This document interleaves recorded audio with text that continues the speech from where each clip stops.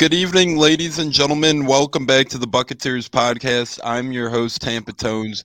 I got my playoff beard in full force. As you can tell, we got Stunna and Cats in the building as well. Cody G's out tonight, but he wishes everyone well, along with Bucko the Bruce. Will be on Thursday's show as we're running it twice a week for the playoffs as we're going for two, so why the hell not? We're joined by friend of the show, special guest, one of the best in the business, member of Pewter Report.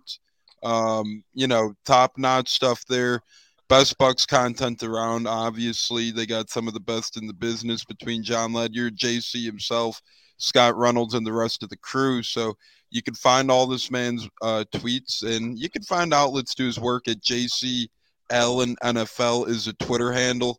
We'll bring him in shortly. We got a good one tonight. We're going to try and keep it a little shorter. The Lightning are playing. I know Katz is probably, a little wound up over there with the Lightning on.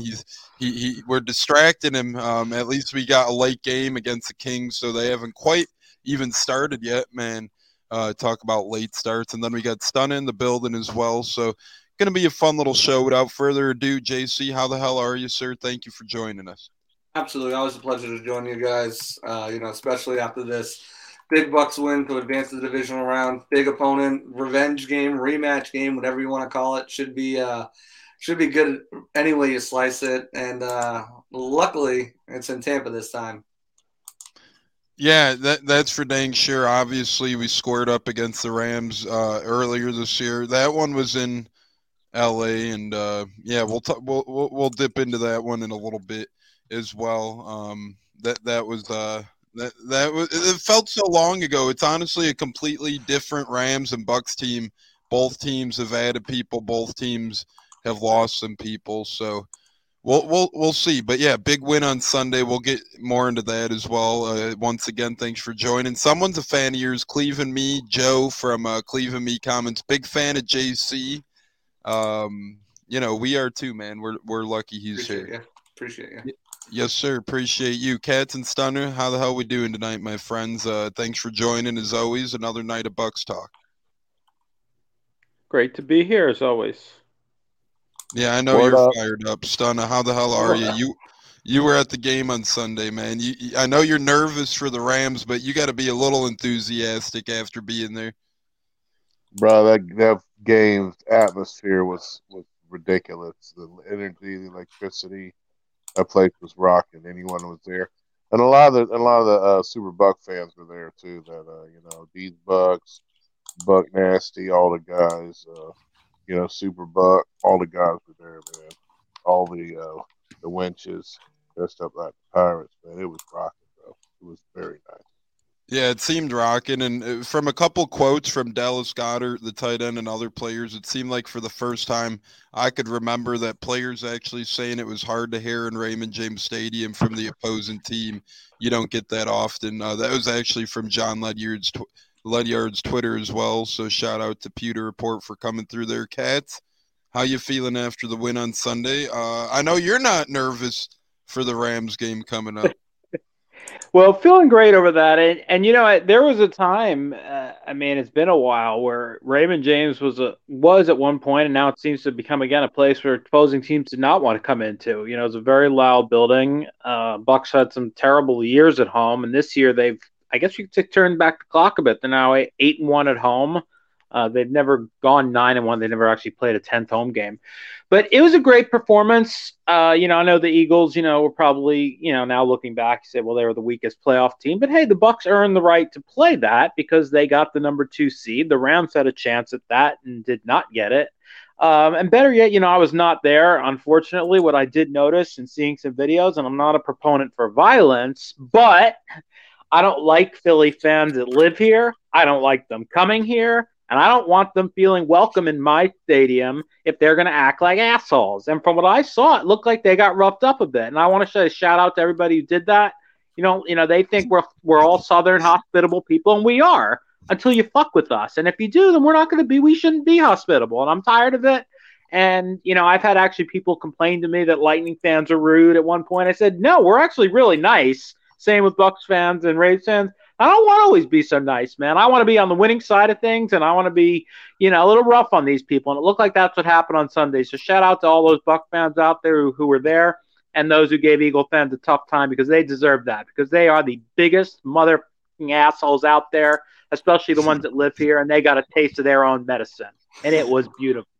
Oh, And it may as well have been Donovan McNabb, and our DBs must have been Rondé Barber out there. It was beautiful, man. Felt like it was 2002 again. I did love every minute of that, and I loved every minute of your introduction there. And if you're an Eagles fan listening, I guess you can get fucked, in other words, from cats. So That's right, and everybody thinks that about Eagle fans that aren't Eagle fans. I'm not just speaking for Bucs fans. Everybody thinks that. There's a reason if they haven't caught on yet. Eagles fans were talking shit about their own team. Yeah, they do that too. Yeah. I mean, they're we're gonna take over your stadium. Well, there was a decent amount. There's a lot of them live here, or whatever. But like I said, they go home losers, and they don't deserve to just be treated politely if they're gonna act like jerks. And from what I heard, they were acting like it, and they deserved it. You act like a jerk, you're treated like one. Whether it's Flyers fans, Eagles fans, Phillies fans, I think we can all agree. They're certain type of way, man. They're all a bunch of jackasses. They booed Santa Claus one year, man. That's when I knew they were full of shit. They booed Santa Claus. They mocked Joe Juravicius after his son was ill and later died. May he rest in peace. A few years ago, I was at a Flyers Lightning game, and the Lightning won, so they started doing the Eagles chant. And they're just a bunch of scumbag motherfuckers. Excuse me, I'm really... Wow, we don't have a bleeper here, so it's just all coming out. The Eagles just gets me fired up. And playing the Rams, a team that, again, I despise from previous playoff engagements. I was not alive for the first one, but I know about it. Whatever on that, because, I know the history of it. But the last one, 23 years ago now, and recent, games against them have not gone our way. So, yeah, I got a lot of hate for the Rams as well. So, again, we're kind of throwing the clock back here with these opponents. And so you sandwich, the Eagles and then the Rams back to back. Yeah, you're gonna get me a bit riled with that. They're good, kind of riled up though. Put your boxing gloves on, JC. What's your biggest takeaways from the Eagles game? What did you see out there that you liked? What did you see out there that you think could use a little work? And did you see anything of a big concern heading into Sunday's game from the wild card round?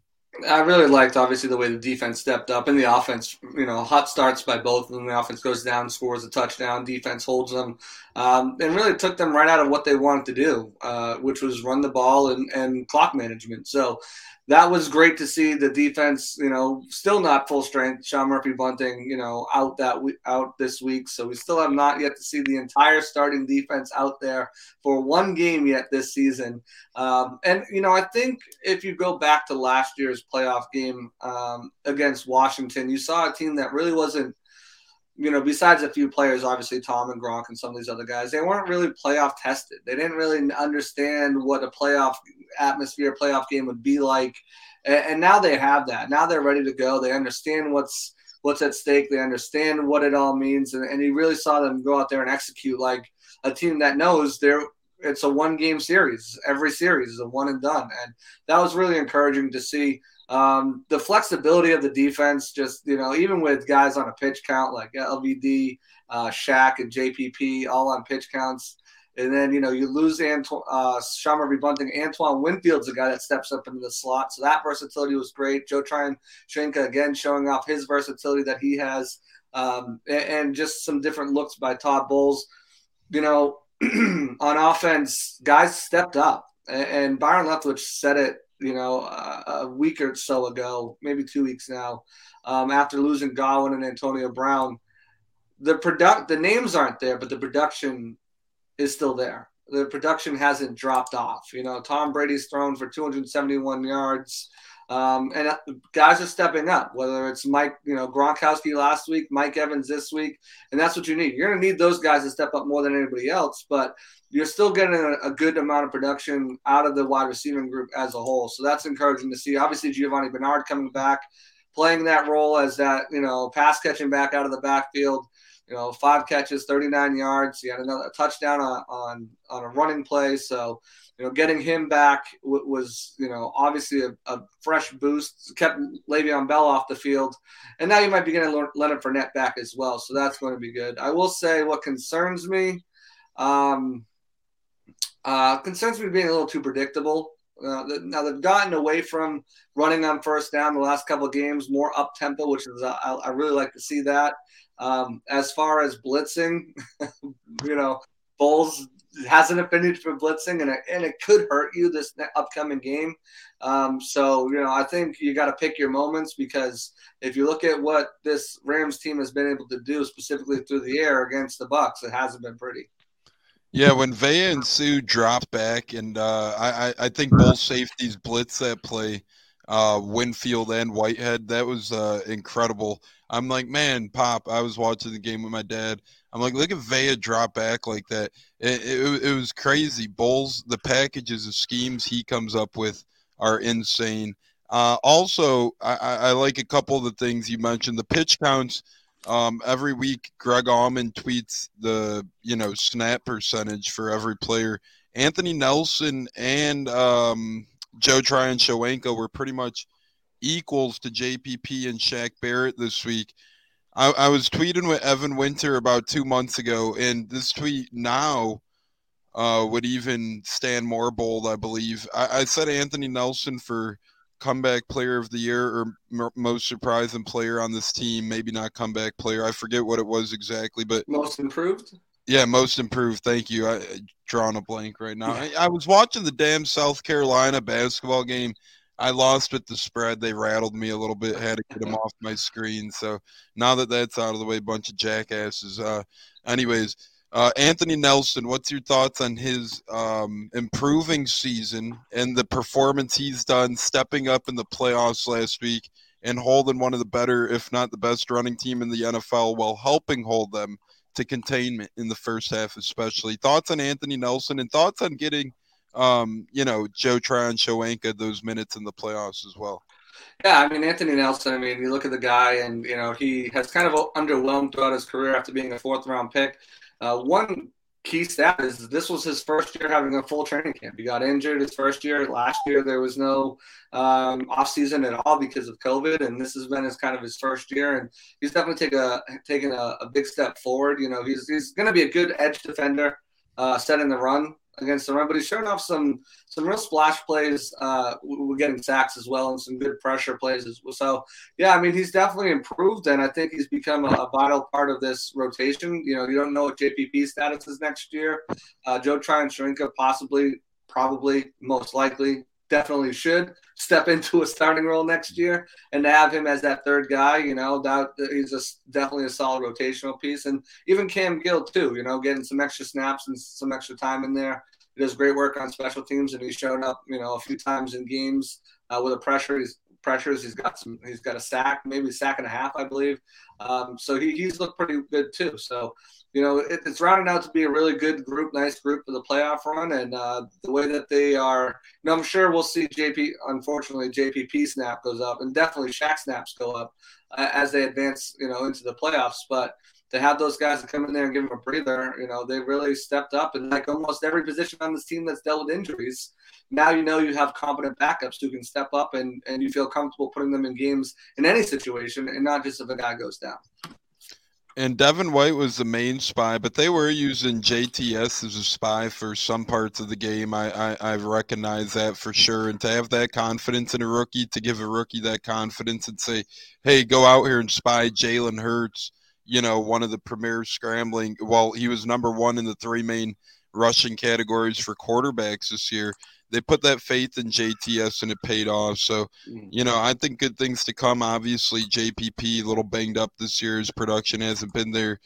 9-0, though, in the playoffs somehow at the end of the day. So he does bring that energy and keeps it going. I know it's not all him, obviously, with this Buccaneer team. There's a lot of moving parts to help that. But 3 safeties, I want to get the crew's thoughts and then ask you about it. Katz, we'll start with you. What's your thoughts on our 3? Well, honestly, our safeties as a whole, obviously, Edwards, Winfield, Whitehead are the 3 big ones. And then even Adams has been having some helpful plays the last couple of weeks as well. Had an interception against Carolina. Cats, what say you on our safety room and the impact that the big three make? Well, right off the bat, you saw Jordan Whitehead make a big play right on that first series, as I recall, and that just set the tone for the whole game for those three. And I believe you want to have your best players on the field at once. So if you can find a way to get them on the field, if you're in a nickel situation and you've got Carlton Davis, and I feel this is how I feel about it, and this is not disrespect Sean Murphy Bunting. I do hope he's back, but in a nickel situation, I'd rather have those three safeties on the field with Dean and Carlton Davis at corner. I think those are the five best defensive backs we have, and I think SMB is fine as well, in whatever role they want to put him in. But those to me are the five best, and they were phenomenal in this game. I still, I felt all year it's the strongest safety room maybe in the NFL. Unfortunately, they've very rarely been healthy all at the same time. We had that luxury this past week, and we saw how it paid dividends. So the more, and I didn't look at the snap counts, but I felt like they were all on the field quite a bit. I didn't look at Greg's snap counts though. Yeah, I'm not sure the exact numbers, but they were all on the field a pretty good amount. Stunna, I'll leave this one up to you. We got a question from Pops on Twitter here. He asked, which of the safeties do you think is most important and why? Stunna, what's your opinion on that? Winfield, because he's the deep middle, but Edwards is a ball hawk, and Whitehead is just a banger, But Whitehead makes a lot of plays in underneath in the sky, playing sky coverage. But Winfield is probably, the most versatile and the best athletic safety we have as well as ball skills. Yeah, JC, how would you say our safety room shakes out before we move on to injuries here quick and whatnot? Specifically the big three, which of those would you prioritize locking up to a potential long-term deal when their contracts come up? Because they're all going to come up within a couple of, if not this year, next year. They're all, free agents in a couple of years. Which would you make a priority to stay in the Bay? Yeah, I think Antoine Winfield's probably the most talented, most gifted athlete of the three. As Stunna said, it's hard to find good free safeties who are as versatile and as athletic as him. I mean, I just bring you back to that play he made. Man, I can't even remember the game now, who it was against, but Colts. Yeah, the Colts. Yeah, on Michael Pittman Jr. I mean, that's just insane. But I think, so I would definitely go with him.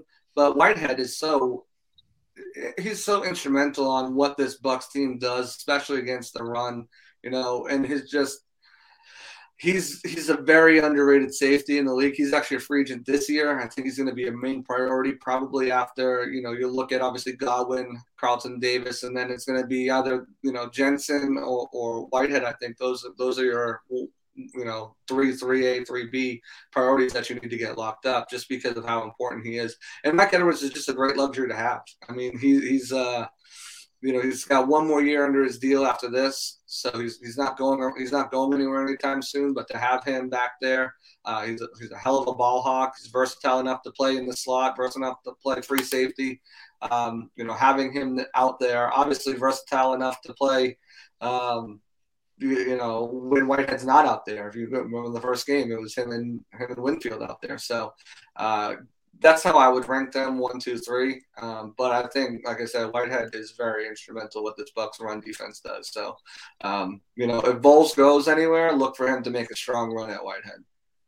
Yeah, I could see that. I could connect the dots there. At first, I wasn't really scared of losing Bowles, but now as these interviews heat up, I think, he could be on the move. And we'll get into some coordinator talk here in a bit and see where they might end up or where they're interviewing this weekend even perhaps. But we mentioned some injuries. I want to get your thoughts and maybe your inside info or your ideas of, if anything, on Jensen, Wirfs, Wells, SMB. Are these injuries a concern? I think Wirfs is more than anything, obviously. But, do any of these four – they all went down either before Sunday's game or during Sunday's game. Jensen, Wirfs, Wells all on the O-line, and then SMB in that secondary. Obviously, the secondary stepped up, so the O-line's more concerned. But you think we see all of these guys on Sunday, a handful of these guys, and are you concerned about any of these for the long-term playoff effect? I think SMB will probably be back. Jensen, listened to Bruce yesterday saying that his ankle was sore, but wasn't really too much. Then, obviously, if it was a really significant injury, I don't think they would have put his mic'd up out today, which is on Twitter. Check that out. Hilarious. He's an amazing audio soundbite. But, I think Jensen will probably tough it out and he'll go. It's the tackles for me. Tackles make me the most nervous, and that's Josh Wells was dealing with a quad injury, and obviously Tristan Wirfs with a high ankle sprain. Usually high ankle sprains are a multiple week issue. You're sitting out for multiple weeks. We're in the playoffs now, so obviously there's not that luxury. So they're going to be working on his ankle all week. Bruce said all those three of those guys will test it out Friday, and if they can go, then that's obviously going to be the prognosis. They'll be able to go, but I would say Wirfs definitely makes me the most nervous. And then Josh Wells, too, because if none of those right tackles can go, Bruce has already talked. There's no one else on the team. I mean, you're not bringing up Brandon Walton from the practice squad to start at right tackle in a playoff game. So it's going to be Alex Kappas shifting out to right tackle and Aaron Stinney jumping in. And if Jensen can't go, it's either Robert Hainsey in at center, or you're shifting over Ali Marpet. So, I mean, it's a patchwork. So you got to hope that one of those tackles go. Josh Wells obviously is not Tristan Wirfs, but he held up pretty well. But, I mean, going up against, some of the Eagles rushers without Josh Sweat and going up against Leonard Floyd and Aaron Donald is a bit of a different situation. Von Miller. Yeah, and Von Miller, yeah. That's a wild pass rush attack the Rams got. And I do agree. I think, Wells could hold his own, but he's banged up now. And Bruce even said perhaps that Wells played the game injured for the most part, too. Did he not say – didn't he say that, I believe? Yep. He injured his quad and gutted it out. So noticing at the game, he was on the bike. Whenever he wasn't in the game, he was on the bike, keeping everything loose and warm. So, I mean, I was wondering why he was on there. We didn't get word that he got injured until yesterday, or it came out later Sunday, and then we got what actually was the prognosis yesterday. See, that's toughness, and I do love our backup offensive line, but it comes to the point where you lose a couple, and that's something that's crazy because Bruce was so keen on our health of the offensive line as being a big part in why we're here. Yeah. I mean, best offensive line in the league. You're sending three guys and an alternate to the Pro Bowl, and Donovan Smith, we can all agree, probably got robbed the season he had. Finishes a top 10 tackle in the league per PFF. Yeah, he had a beast year. Stunna, what say you? Any injuries concern you on the Jensen, Wirfs, Wells, SMB front? Yeah, definitely Wirfs. I mean, we know the Rams front. It's ridiculous. And now we're having injuries on the O-line. And I'm telling you, if we can repeat this year with what we dealt with, man, it's been so tough. It's been a battle every week. And if we can get it done, man, it's gonna be really amazing. It's gonna be an amazing story. But the RO line getting having injuries is very concerning. Our secondary having injuries is very concerning versus Rams team. And Leonard Fournette coming back would be huge. That would be huge. Yeah, that would, and it seems like he'll be back as he tweeted today, pretty much saying that he'll see us Sunday. So that's something we're actually going to talk about next. But Cats, real quick, any concern with Wirfs, Wells, Jensen, SMB on your behalf?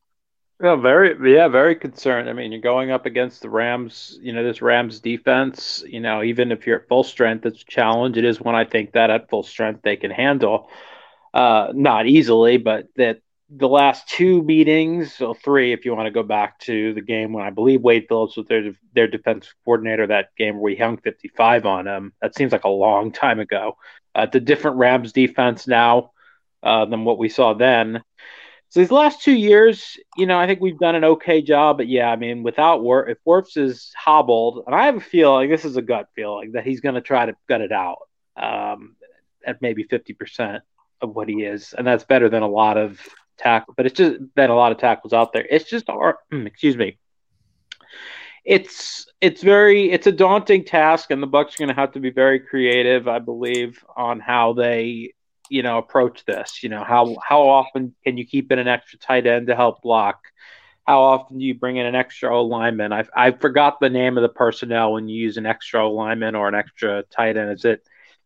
You're gonna have to help me out here with the names for the different personnel groupings. But how you can do that, and then how does it affect the way you run your offense? Because we're a pass first offense. We like to get the ball down the field, which means Brady has to stand there, hold the ball a little bit long, let those routes develop. It's gonna be very hard to do that.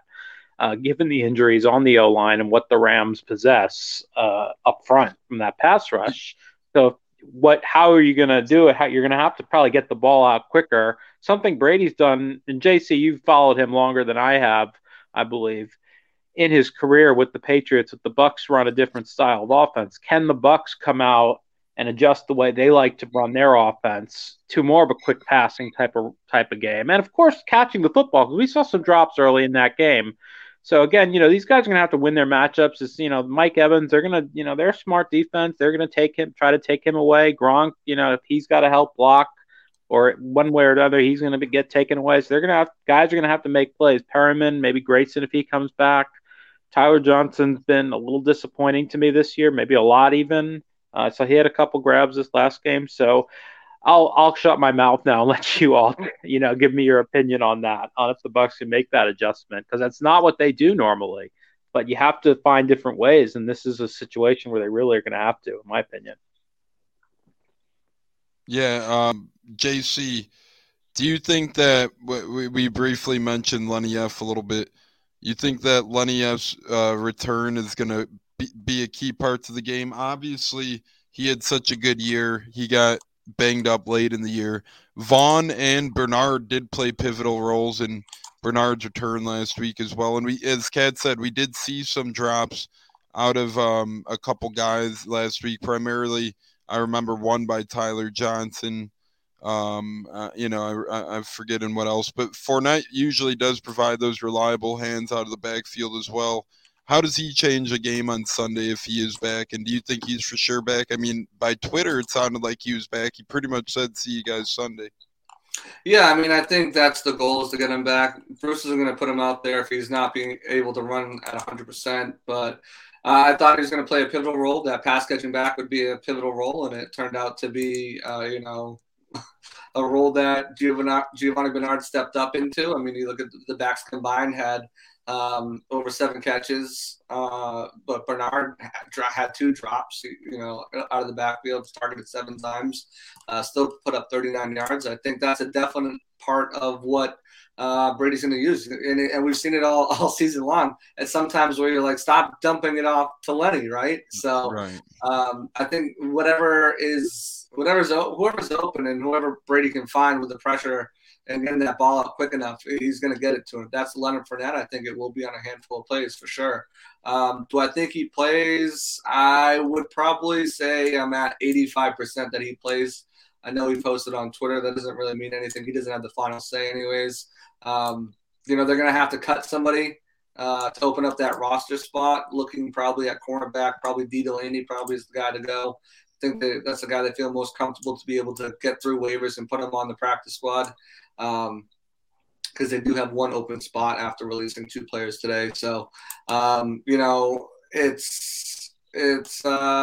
yeah, I think he goes. I think he's going to go. He's going to play a big part too. He's going to have to, and he's going to have to play a big part on the ground too. Because if you look at the history against this team, I mean, this season, week 3, Brady led the team in rushing at 14 yards. I mean, not what you want to see. So, any idea on if Rojo returns? And I know quickly Justin Watson was released and re-signed to the practice squad today. Did we see? You said 2 were released today, right? Yeah, Sterling Hofrechter. Yes, the punter. Forgot about him. And cornerback Bleedy Ray Wilson, he was released too. So there's another spot on the cornerback. Maybe that's Rashad Robinson. Maybe it's a move that they're going to make later with D. Delaney, whether it's earlier in the week, whether it's on Saturday. Who knows? We'll see what really happens, how that plays out. But I think one of those 2 cornerbacks will be on there. If you're going to release a cornerback from there, I think it's just Rashad Robinson's going back there right now. But if they have to cut Delaney or something, I mean, just looking at the breakdown of the roster, I don't see many of the guys that you're going to cut. You're not going to get rid of O-line depth right now because you're going to need it if one of these guys can't go. You're not going to get rid of a receiver because you just got rid of a receiver and you need them. So there's really no other positions I think you're deep enough at that you can let people go. And if you get SMB back, that kind of takes the place of, D Delaney anyway. So yeah, because you got Desir and Cockrell. Exactly. So I think Desir, his veteran status, his knowledge and everything, I think that gives him, plus it's an outside guy, that gives him the leg up. But Rojo, he's still not cutting. I think he's out of the boot, but still not cutting. I think Rojo is probably shut down till probably the Super Bowl. If they make it, I don't think he comes back. I know he doesn't come back this week, and I don't think he comes back next week in the NFC Championship game, whether that's here or Lambeau or wherever it is. If they advance, I mean, it's a big if. I mean, this is not the Eagles. We're not looking at the Eagles and saying, well, they could beat you if you did this, this, and this, and this, and this is a Rams team that really can come in here and beat you. I mean, in the last 3 games, you're 1-2 against them, and it took. You want to talk about a shootout, 55-40 back in 2019. So, I mean, this is a team that can really come in here. They're talented. They're probably the second most talented team in the playoffs on both sides of the ball. They can really beat the Bucs. This is not a walk. They have to play some of their best football of the season in order to advance. And I think it gets a little easier after the Rams. Not much, but I just don't like the way this Rams team matches up with the Bucs in certain varieties. Yeah, especially on, some parts of their offense are electric. Cooper Kupp has burned us at times, and some parts of their defense, I mean, they got some big playmakers as well. We'll see how our coaches and coordinators do to try and adjust to match up well with them. And I'll tell you what, Bowles has struggled. I mean, I've got some numbers that, shout out to SR. So in their first meeting in 2019 with Bowles as the coordinator and McVay obviously as a coach, McVay's had his number, put up 40 points, 36 first downs, 518 yards, 490 of them passing, and 4 turnovers in the loss. Last year, 27 points, 22 first downs, 413 yards, 376 of them passing, 2 turnovers in the 27-24 win over the Bucs. And then this past season, 34 points, 22 first downs, 407 yards, 331 of them through the air, 0 turnovers, 34-24 win. That's alarming numbers that Bowles has still not been able to figure out this opponent. I know, the other day the Rams ran it against the Cardinals, ran it for over 100 yards. They don't even try to run it against the Bucs. They don't even try to. I mean, you look back at that 2019 game, total rushing yards, 38. You look at the game last year, total rushing yards, 37. They ran the most this past, and this was mostly because 12 of the 24 rushes that they had in early this year came after they already had the lead, 76 yards. So, I mean, they don't run it. They pass it, and they can pass it. McVay's figured that out, and it's going to take a really big game. Now, obviously, there's pieces that aren't here anymore. Robert Woods out. You replace him with OBJ. Deshaun Jackson, who torched the Bucs earlier this year, 3 catches, 120 yards, and a touchdown. He's no longer out there. And Cooper Kupp, he got, if you want to call it, shut down on Sunday against the Rams when he only had, 61 yards and 5 catches and a touchdown, still led the team in receptions, has been an absolute animal against the Bucs. I don't know if you saw the stats that John put out earlier today on Twitter, but in 3 career games, Cooper Kupp's got in 2019 9 catches, 15 targets, 121 yards and a touchdown. 2020, 11 catches, 13 targets, 145 yards, 0 touchdowns. Earlier this year, 9 catches, 12 targets, 96 yards, 2 touchdowns. Cooper Kupp has more yards in 3 games against Bowles' defense than he does in 7 career games against the 49ers. In fact, the only teams that Kupp has more yardage against than the Bucs is Seattle and Arizona. Seattle, they played 10 times. Arizona, they played 8 times. Cooper's off on this team. So it's going to take a full defensive effort to really limit him. And then, you still have OBJ, and you still got the tight ends that they utilize well, and how Cam Akers is back too. So it's going to be a tough matchup for this Buccaneers team, especially if on the defensive side, but especially on the offensive side, if they're missing their all-pro right tackle, because you've got three guys in Floyd, Von Miller, and Donald that can really get to them, and I expect them to be on that right side, even if Tristan Wirfs is healthy, and really testing him early in the game. Yeah, and that's some alarming numbers there. If Cooper Kupp tears his D apart, we better try and find a way to lock him down or whatnot. I know nobody could lock him down, but we could contain him perhaps, or hopefully try to contain him.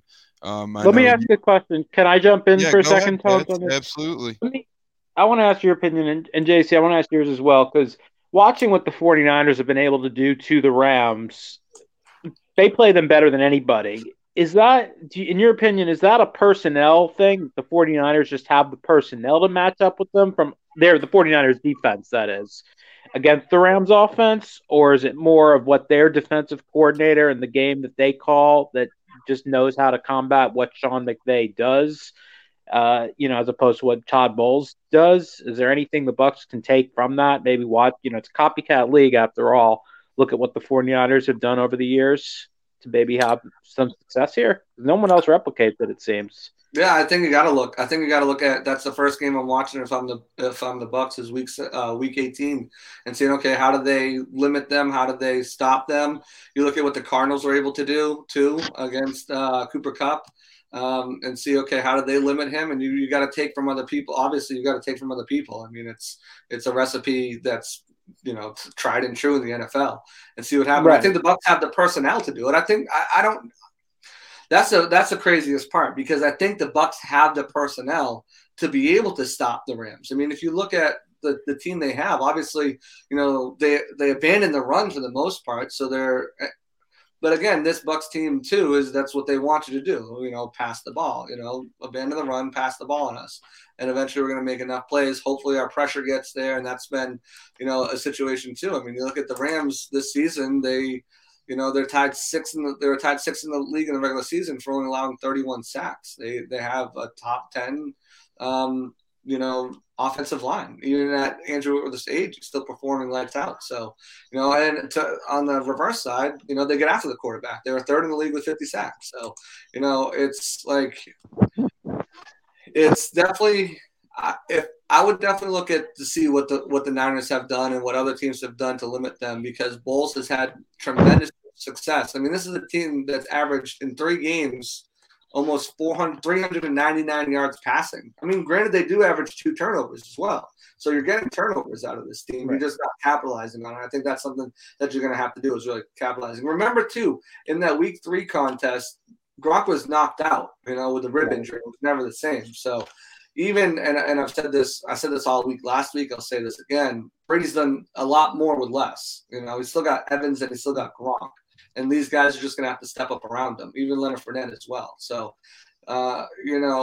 the comforting thing is how much say that Brady has into these game plans now. I mean, I thought it was shocking. I don't know if you guys watched the I Am Athlete with Shady McCoy, but he said, Brady wasn't really involved in game planning, or didn't really put it as much of what he wanted to do into it until the bye week, and said, according to Shady, he said he's the coach, I'm the player, I'm going to do what he asks, and it was like, you're Tom Brady.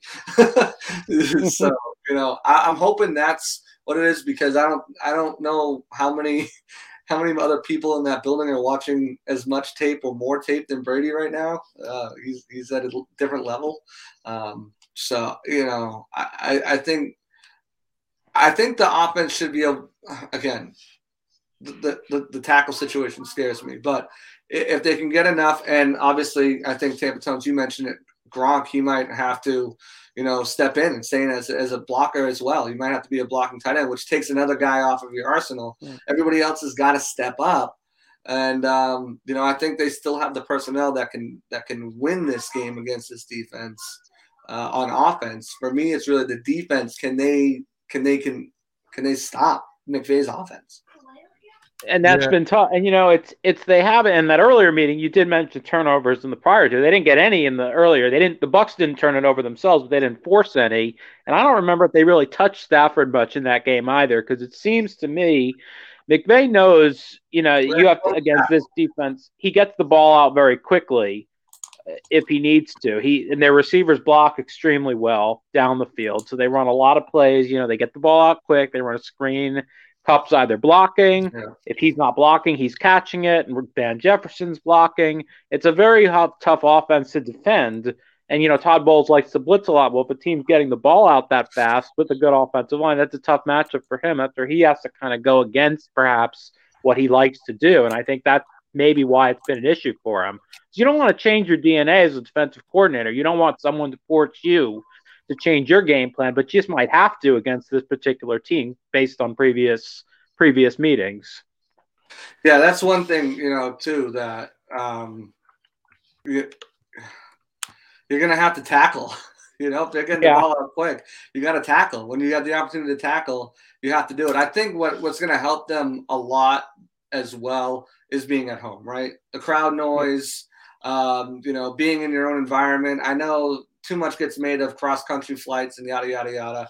It's a 6-hour flight. They're flying in on Saturday. If they fly in on Saturday, they got to turn around, get used to the time adjustment, and get out. These guys are professionals. They've done it for years now. I don't think that's a huge they've done that since college. So I don't think that's as big as a deal as a lot of people make it out to be. It's still something. The Bucks they're at home, so they get those extra days at the facility, extra nights at the facility. They get that whole extra Saturday at the facility, where they can continue to get that training, continue to get that treatment done. A guy like Tristan Wirfs or Josh Wells or Ryan Jensen, even Leonard Fournette, who, statuses might be up in the air. They have that ability. You sleep in your own bed. You're comfortable. You wake up. You drive to the stadium. It's game day. So that plays a part, but not as much. But I think crowd noise. Stunning, you said you were there. I'm going to call some of the Bucks fans out. I think they need to be louder. The loudest that stadium was, and I get it. The Bucks took the lead and they ran away with it. So there's not much when the Eagles aren't moving the ball. We're just gonna shoot in the ass. Talking, having a couple of drinks. At that point, we'll get a little bit loud on the defense when the guy tells us to get loud on third down. But other than that, I think they're going to need to be louder. The loudest they were was when Jump Around came on. We were in the press box. This is the loudest the crowd's been the entire time. So, I'm calling the fans out there going to be there. You need to get louder. You need to make it impossible for Matt Stafford to communicate to his O-line and receivers on Sunday, because I think that's going to be not a key to victory, but it's going to sure as heck be helpful. Yeah, there's plenty of tickets available. I've got some too. Hit me up. Yeah, I wish I could get down there, man. I'm thinking about it. That'd be something. But real quick here, we got a couple more questions, and then we're already almost pushing time here, so we got to make sure we end in timely fashion. But Bowles and Leftwich are interviewing. Bowles has a couple big ones lined up this weekend. Do you think anything comes of those interviews? Do you think we lose either Bowles or Leftwich next year? I think you could lose one of them. Maybe both. Jacksonville's having their second interview with Matt Eberflus of the Colts. I haven't heard if they're going to interview Byron Leftwich. I know that the fans want Byron Leftwich, obviously, former Jacksonville Jag. So if he goes, that's one thing. And then the Raiders are looking like they're going to interview Todd Bowles now. He's got appointments with the Vikings, the Bears, have already interviewed with the Jags and a few other teams. So there's a definite possibility both of these guys could go. The thing that makes me nervous the most is not that they go, it's who do they bring? And not just who do they bring as players, as most people think. Who do they bring as coaches? Does Byron Leftwich say, hey, I'm bringing Kevin Garver as my OC, who could be the next OC in Tampa?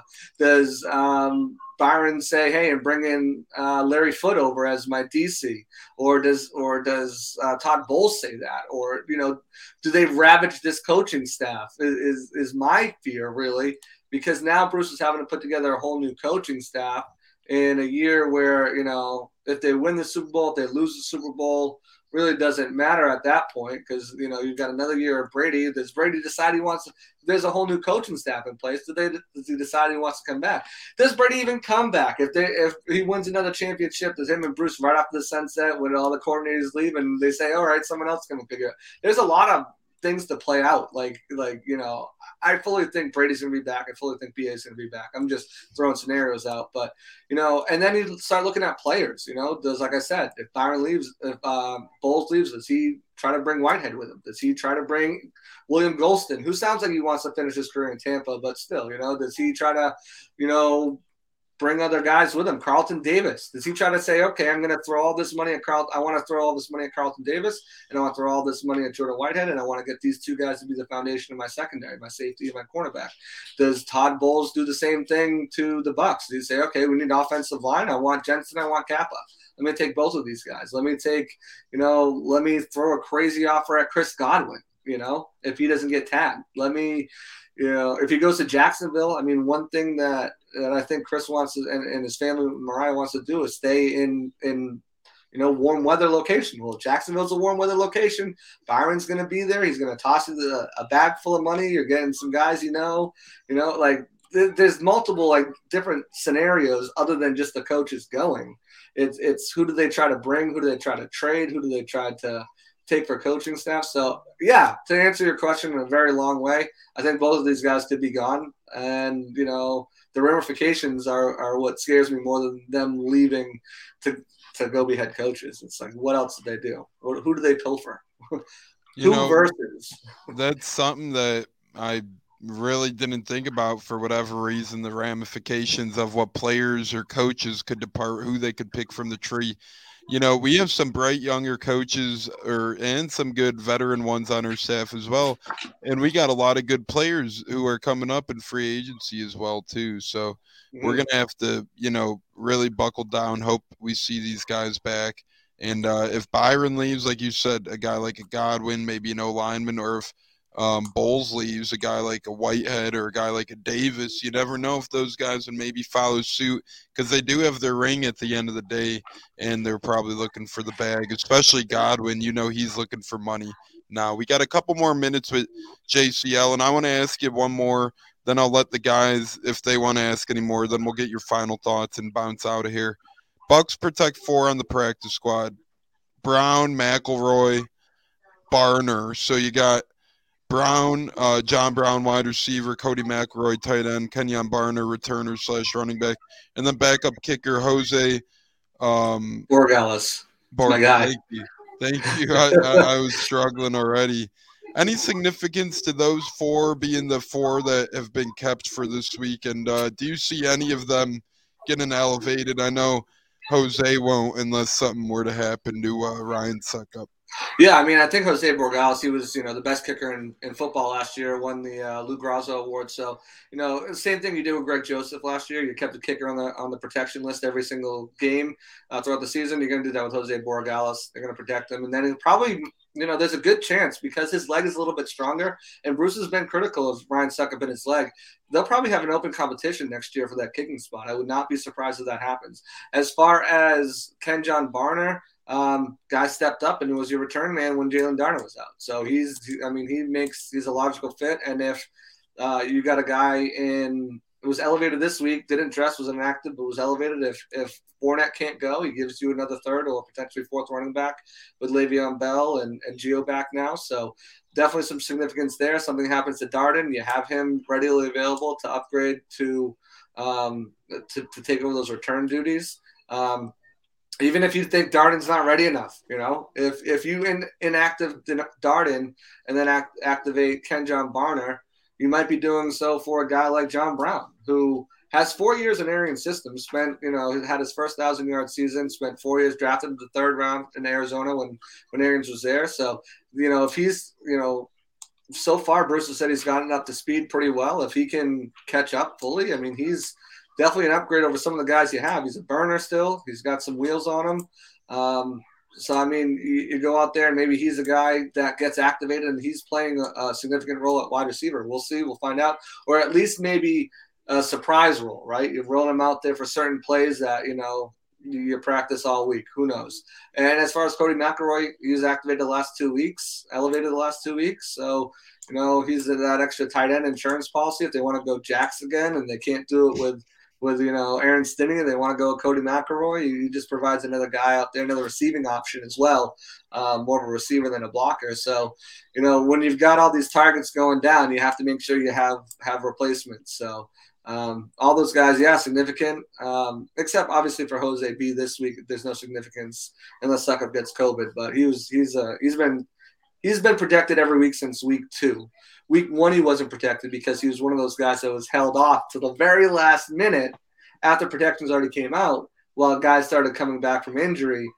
And then he was waived. He was one of the final waves cut downs, after everything, and then signed back to the practice squad. So he's been protected since then. It sounds like he's a good one to hang on to perhaps for next year's kicking competition. Nothing against Succop, but like you said, maybe you could expand the leg horizon a little bit there on terms of yardage and whatnot. Stunna, Cats, you guys got any more questions for JC before we get his things to watch out for on Sunday and bounce out of here?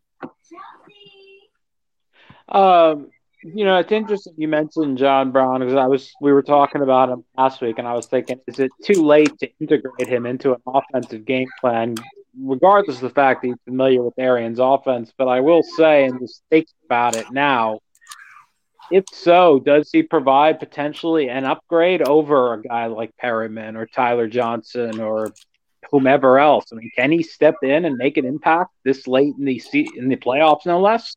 It just seems like a lot to ask for. I mean, it's not like they brought him up. I mean, they brought him off the street, but it's not like he's been on the street all season long. He went to training camp, if you remember. He was with the Oakland Raiders. Asked for his release, was granted his release.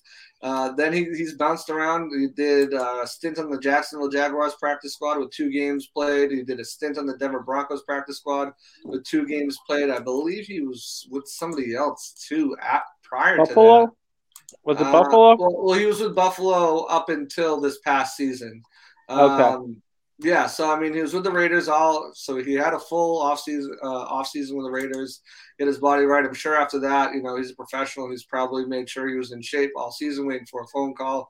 He got that phone call in October, 2 weeks with the Broncos on the practice squad, up, brought up to the active roster off the elevations. Then 2 weeks with Jacksonville in their practice squad, again, brought up to the active roster. So he hasn't played a game since late November. He signed on January 13th. So you're looking at a month and a half that he hasn't been playing, but this guy's not out of shape.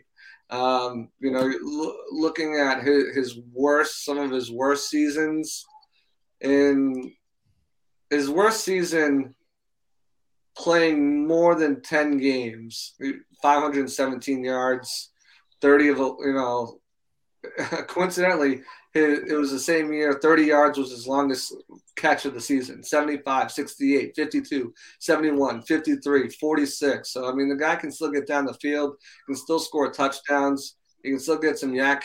He's not a turnover guy. He's only had 2 fumbles in his entire career, and he only lost one of them. He offers a little bit in the end around game too. So, I definitely think he can help, but it's not going to be like, hey, you're starting, go out there and start opposite Mike Evans.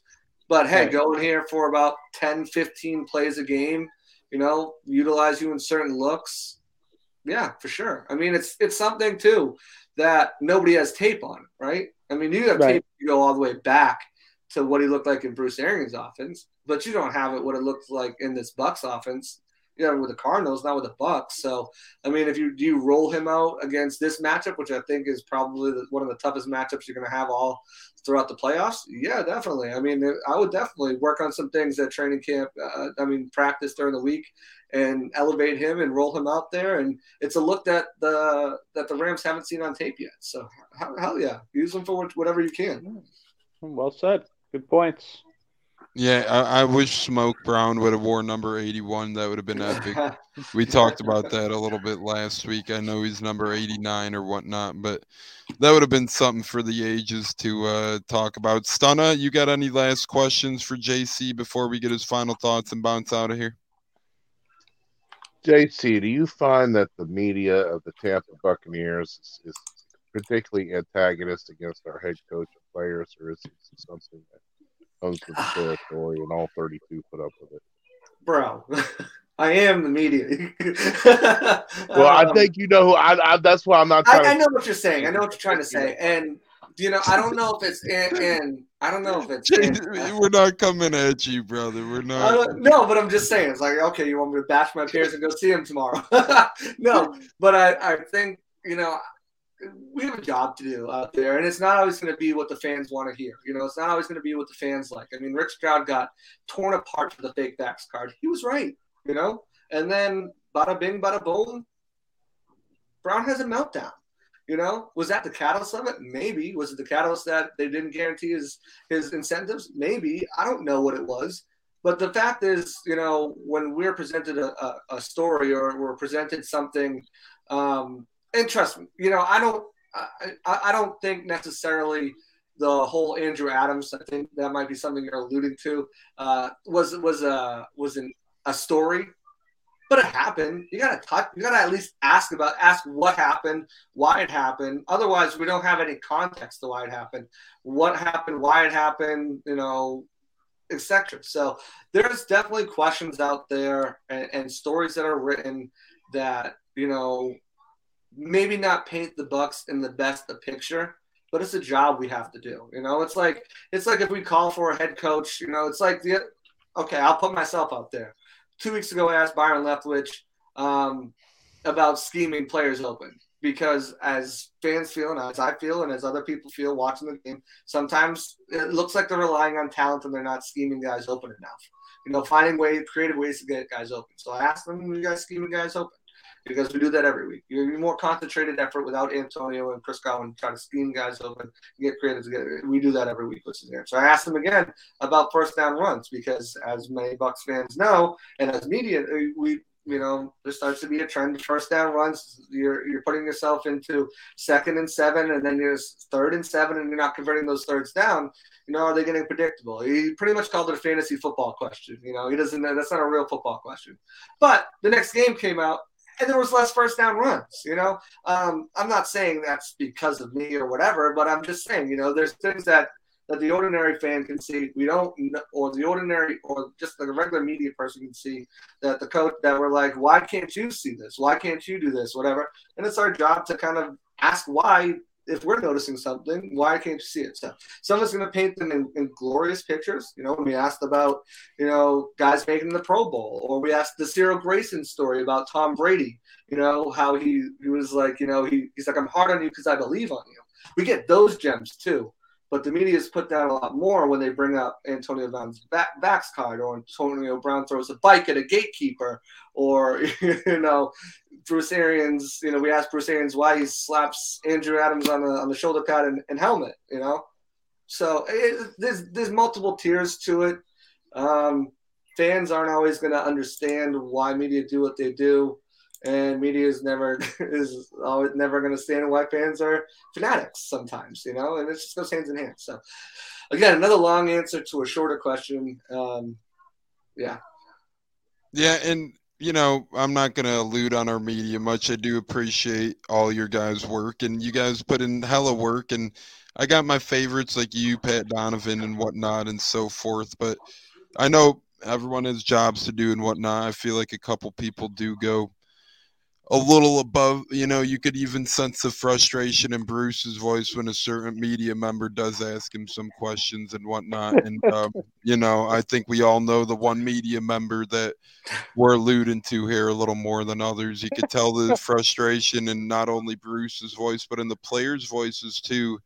But hey, I love your work. I love Pat's work. I love Evan Winter. He does great work. A lot of you guys do great work. So, keep it up, my friend, and we do appreciate all of Pewter Report. Honestly, don't have a problem with any of you gentlemen. You guys all put in some very good work, and you guys keep it pretty professional. And Greg Allman, man, he is a gem as well. Greg's great.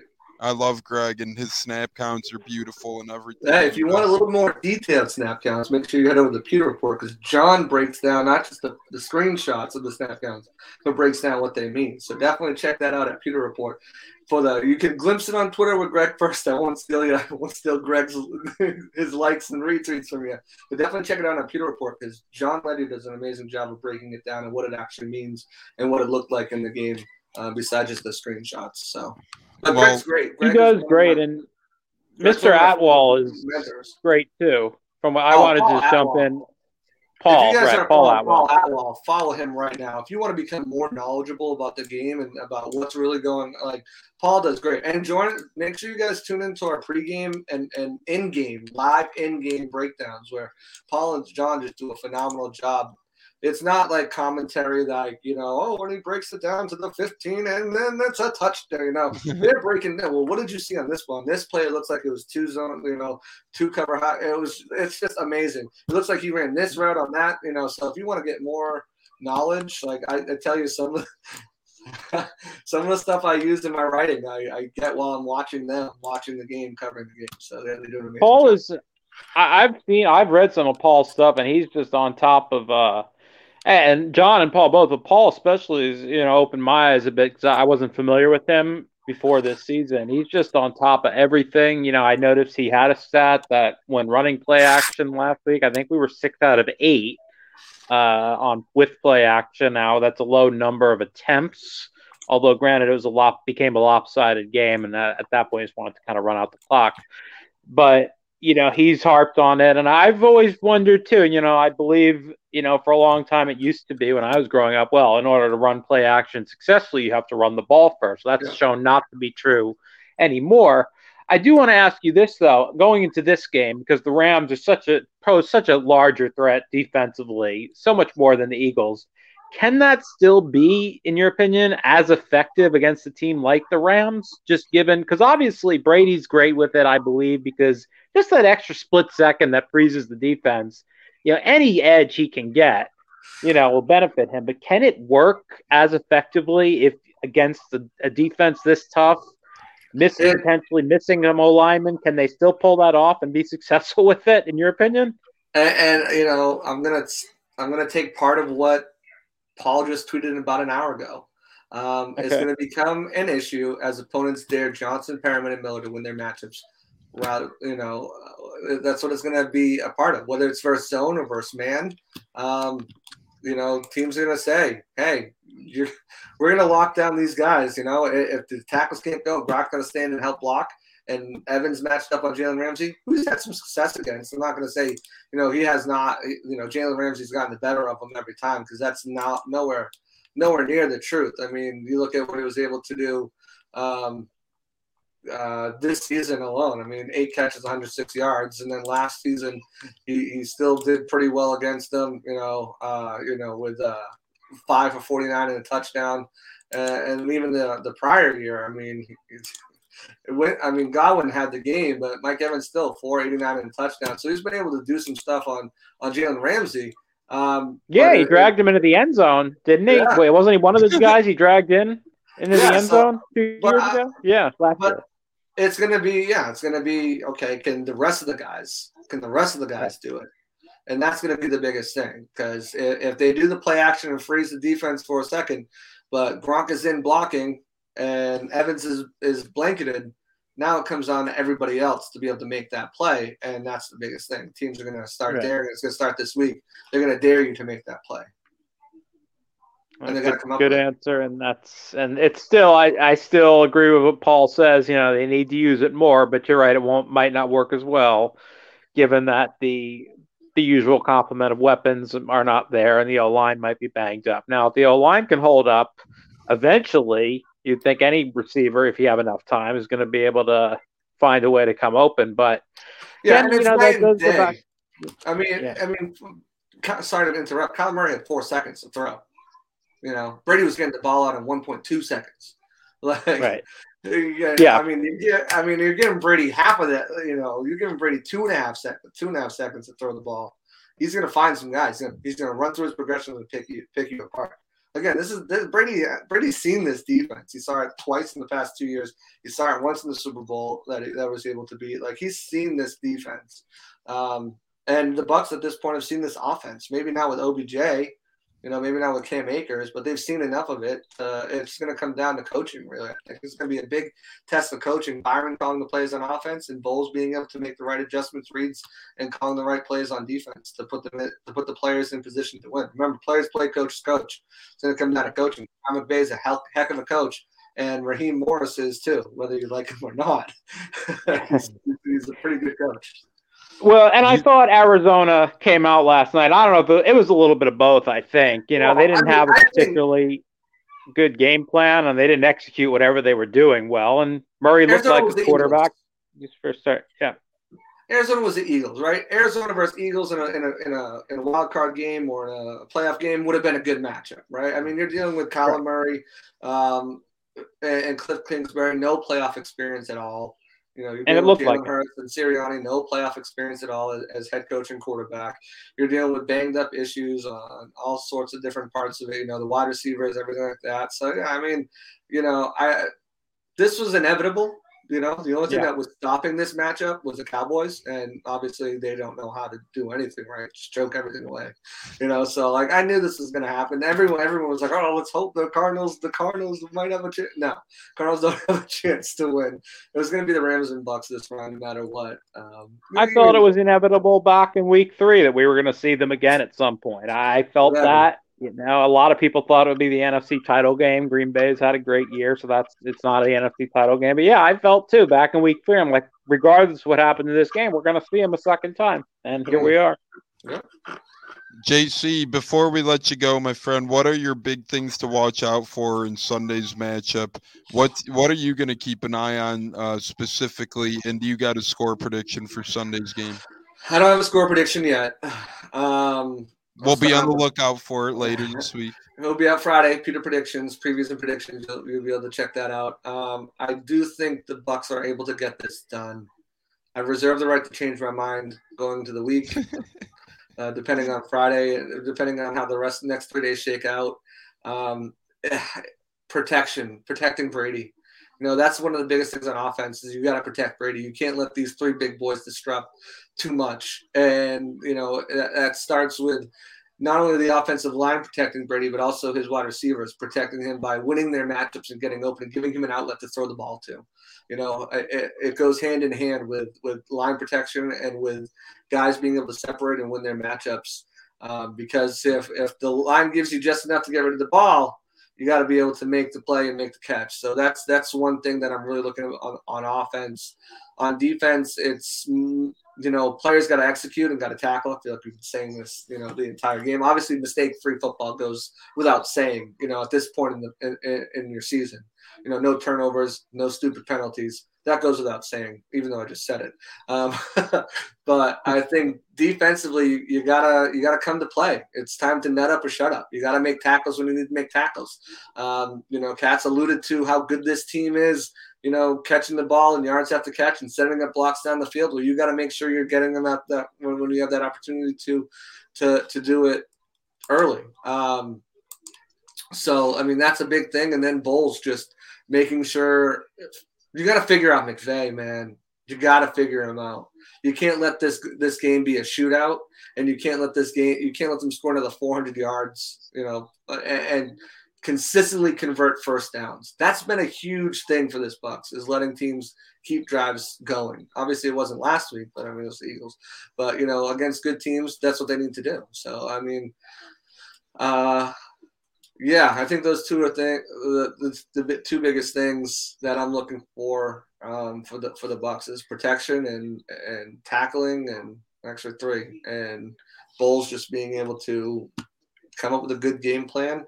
You saw he did it in the Super Bowl against the Chiefs, right? Granted, they were missing some tackles and stuff like that, and some offensive linemen, but you saw the defense probably have their best game, and the team itself has its best game. I think you probably need your best game now. Yeah. Not that you don't need your best game if you made it to the Super Bowl, but I think to even have a chance to get there, you can play a little sloppy next week in Green Bay, I think, and still get away with a win. I don't think so against this Rams team. You got to play your best football game of the season right now. And for what it's worth, if we want to draw a parallel, Kansas City, he was facing them for a second time last season. And again, here he's facing the Rams for a second time. And we started to see some good things in the second half of that first KC game last year. I know this year, maybe not so much in whatever, but it is a second meeting, so he does have a chance to look back on the tape from earlier this year, much similar to last year, perhaps. Yeah. Hopefully, trying to speak it into existence. Right. I mean, the other 2 times before this year didn't help, so hopefully the one earlier this year did help. We'll see. Right. I think they have the talent and personnel to do it, to get the job done on defense. It's all about coming up with a unique game plan to be able to accomplish that, and the players actually executing it. So that's I agree with you there completely. Packers, you got a little wiggle room. We've seen it last year with Brady throwing 3 interceptions, perhaps. I know it's a different year, different team, but JC, we kept you way too long already, my friend. Thank you so much for joining us tonight, brother. We had great talks. We went way over the limit, but that's what happens when you're having good conversations, my friend. Absolutely. We do appreciate it. Awesome. Always a pleasure to come on here whenever I can. I'll make time for you guys. Hey, it's going to be a heck of a week. It starts tomorrow with practice, Wednesday walkthroughs. Then we'll know a little bit more on Thursday, a little bit more on Friday, and then games coming on Sunday. It's going to come quick. So hopefully they can right this ship around injury-wise and pull out that dub. Yeah, hopefully if we keep winning, we could either get you back Pro Bowl or Super Bowl week, somewhere in that span, and do this all over again, brother. Sounds good. Talk to you guys later. Thanks again. That's JC Allen from Pewter Report. You could follow him at JC Allen NFL on Twitter. He's been tremendous in the Bucs media in such a short time. He's really been a great ad, and I'm sorry for keeping him, but we've had some great things to talk about tonight. We thought it'd be a short show, ended up being a long one. Cats, any last words before we bounce out of here? No, I kept asking questions, but I really wanted to hear his opinions on some of them. So, that's all I've got. They were great. They were all grade A, and it was very good content. It was great content. He really did add some great insight. So, that's all I've got. Thanks again, Tones, for having me, and I'm going to sign off. Go Bucs. And go Bolts. Cats. Go Bucs, go Bolts, brother, and go Tampa all around. Thank you, sir. Have a great night.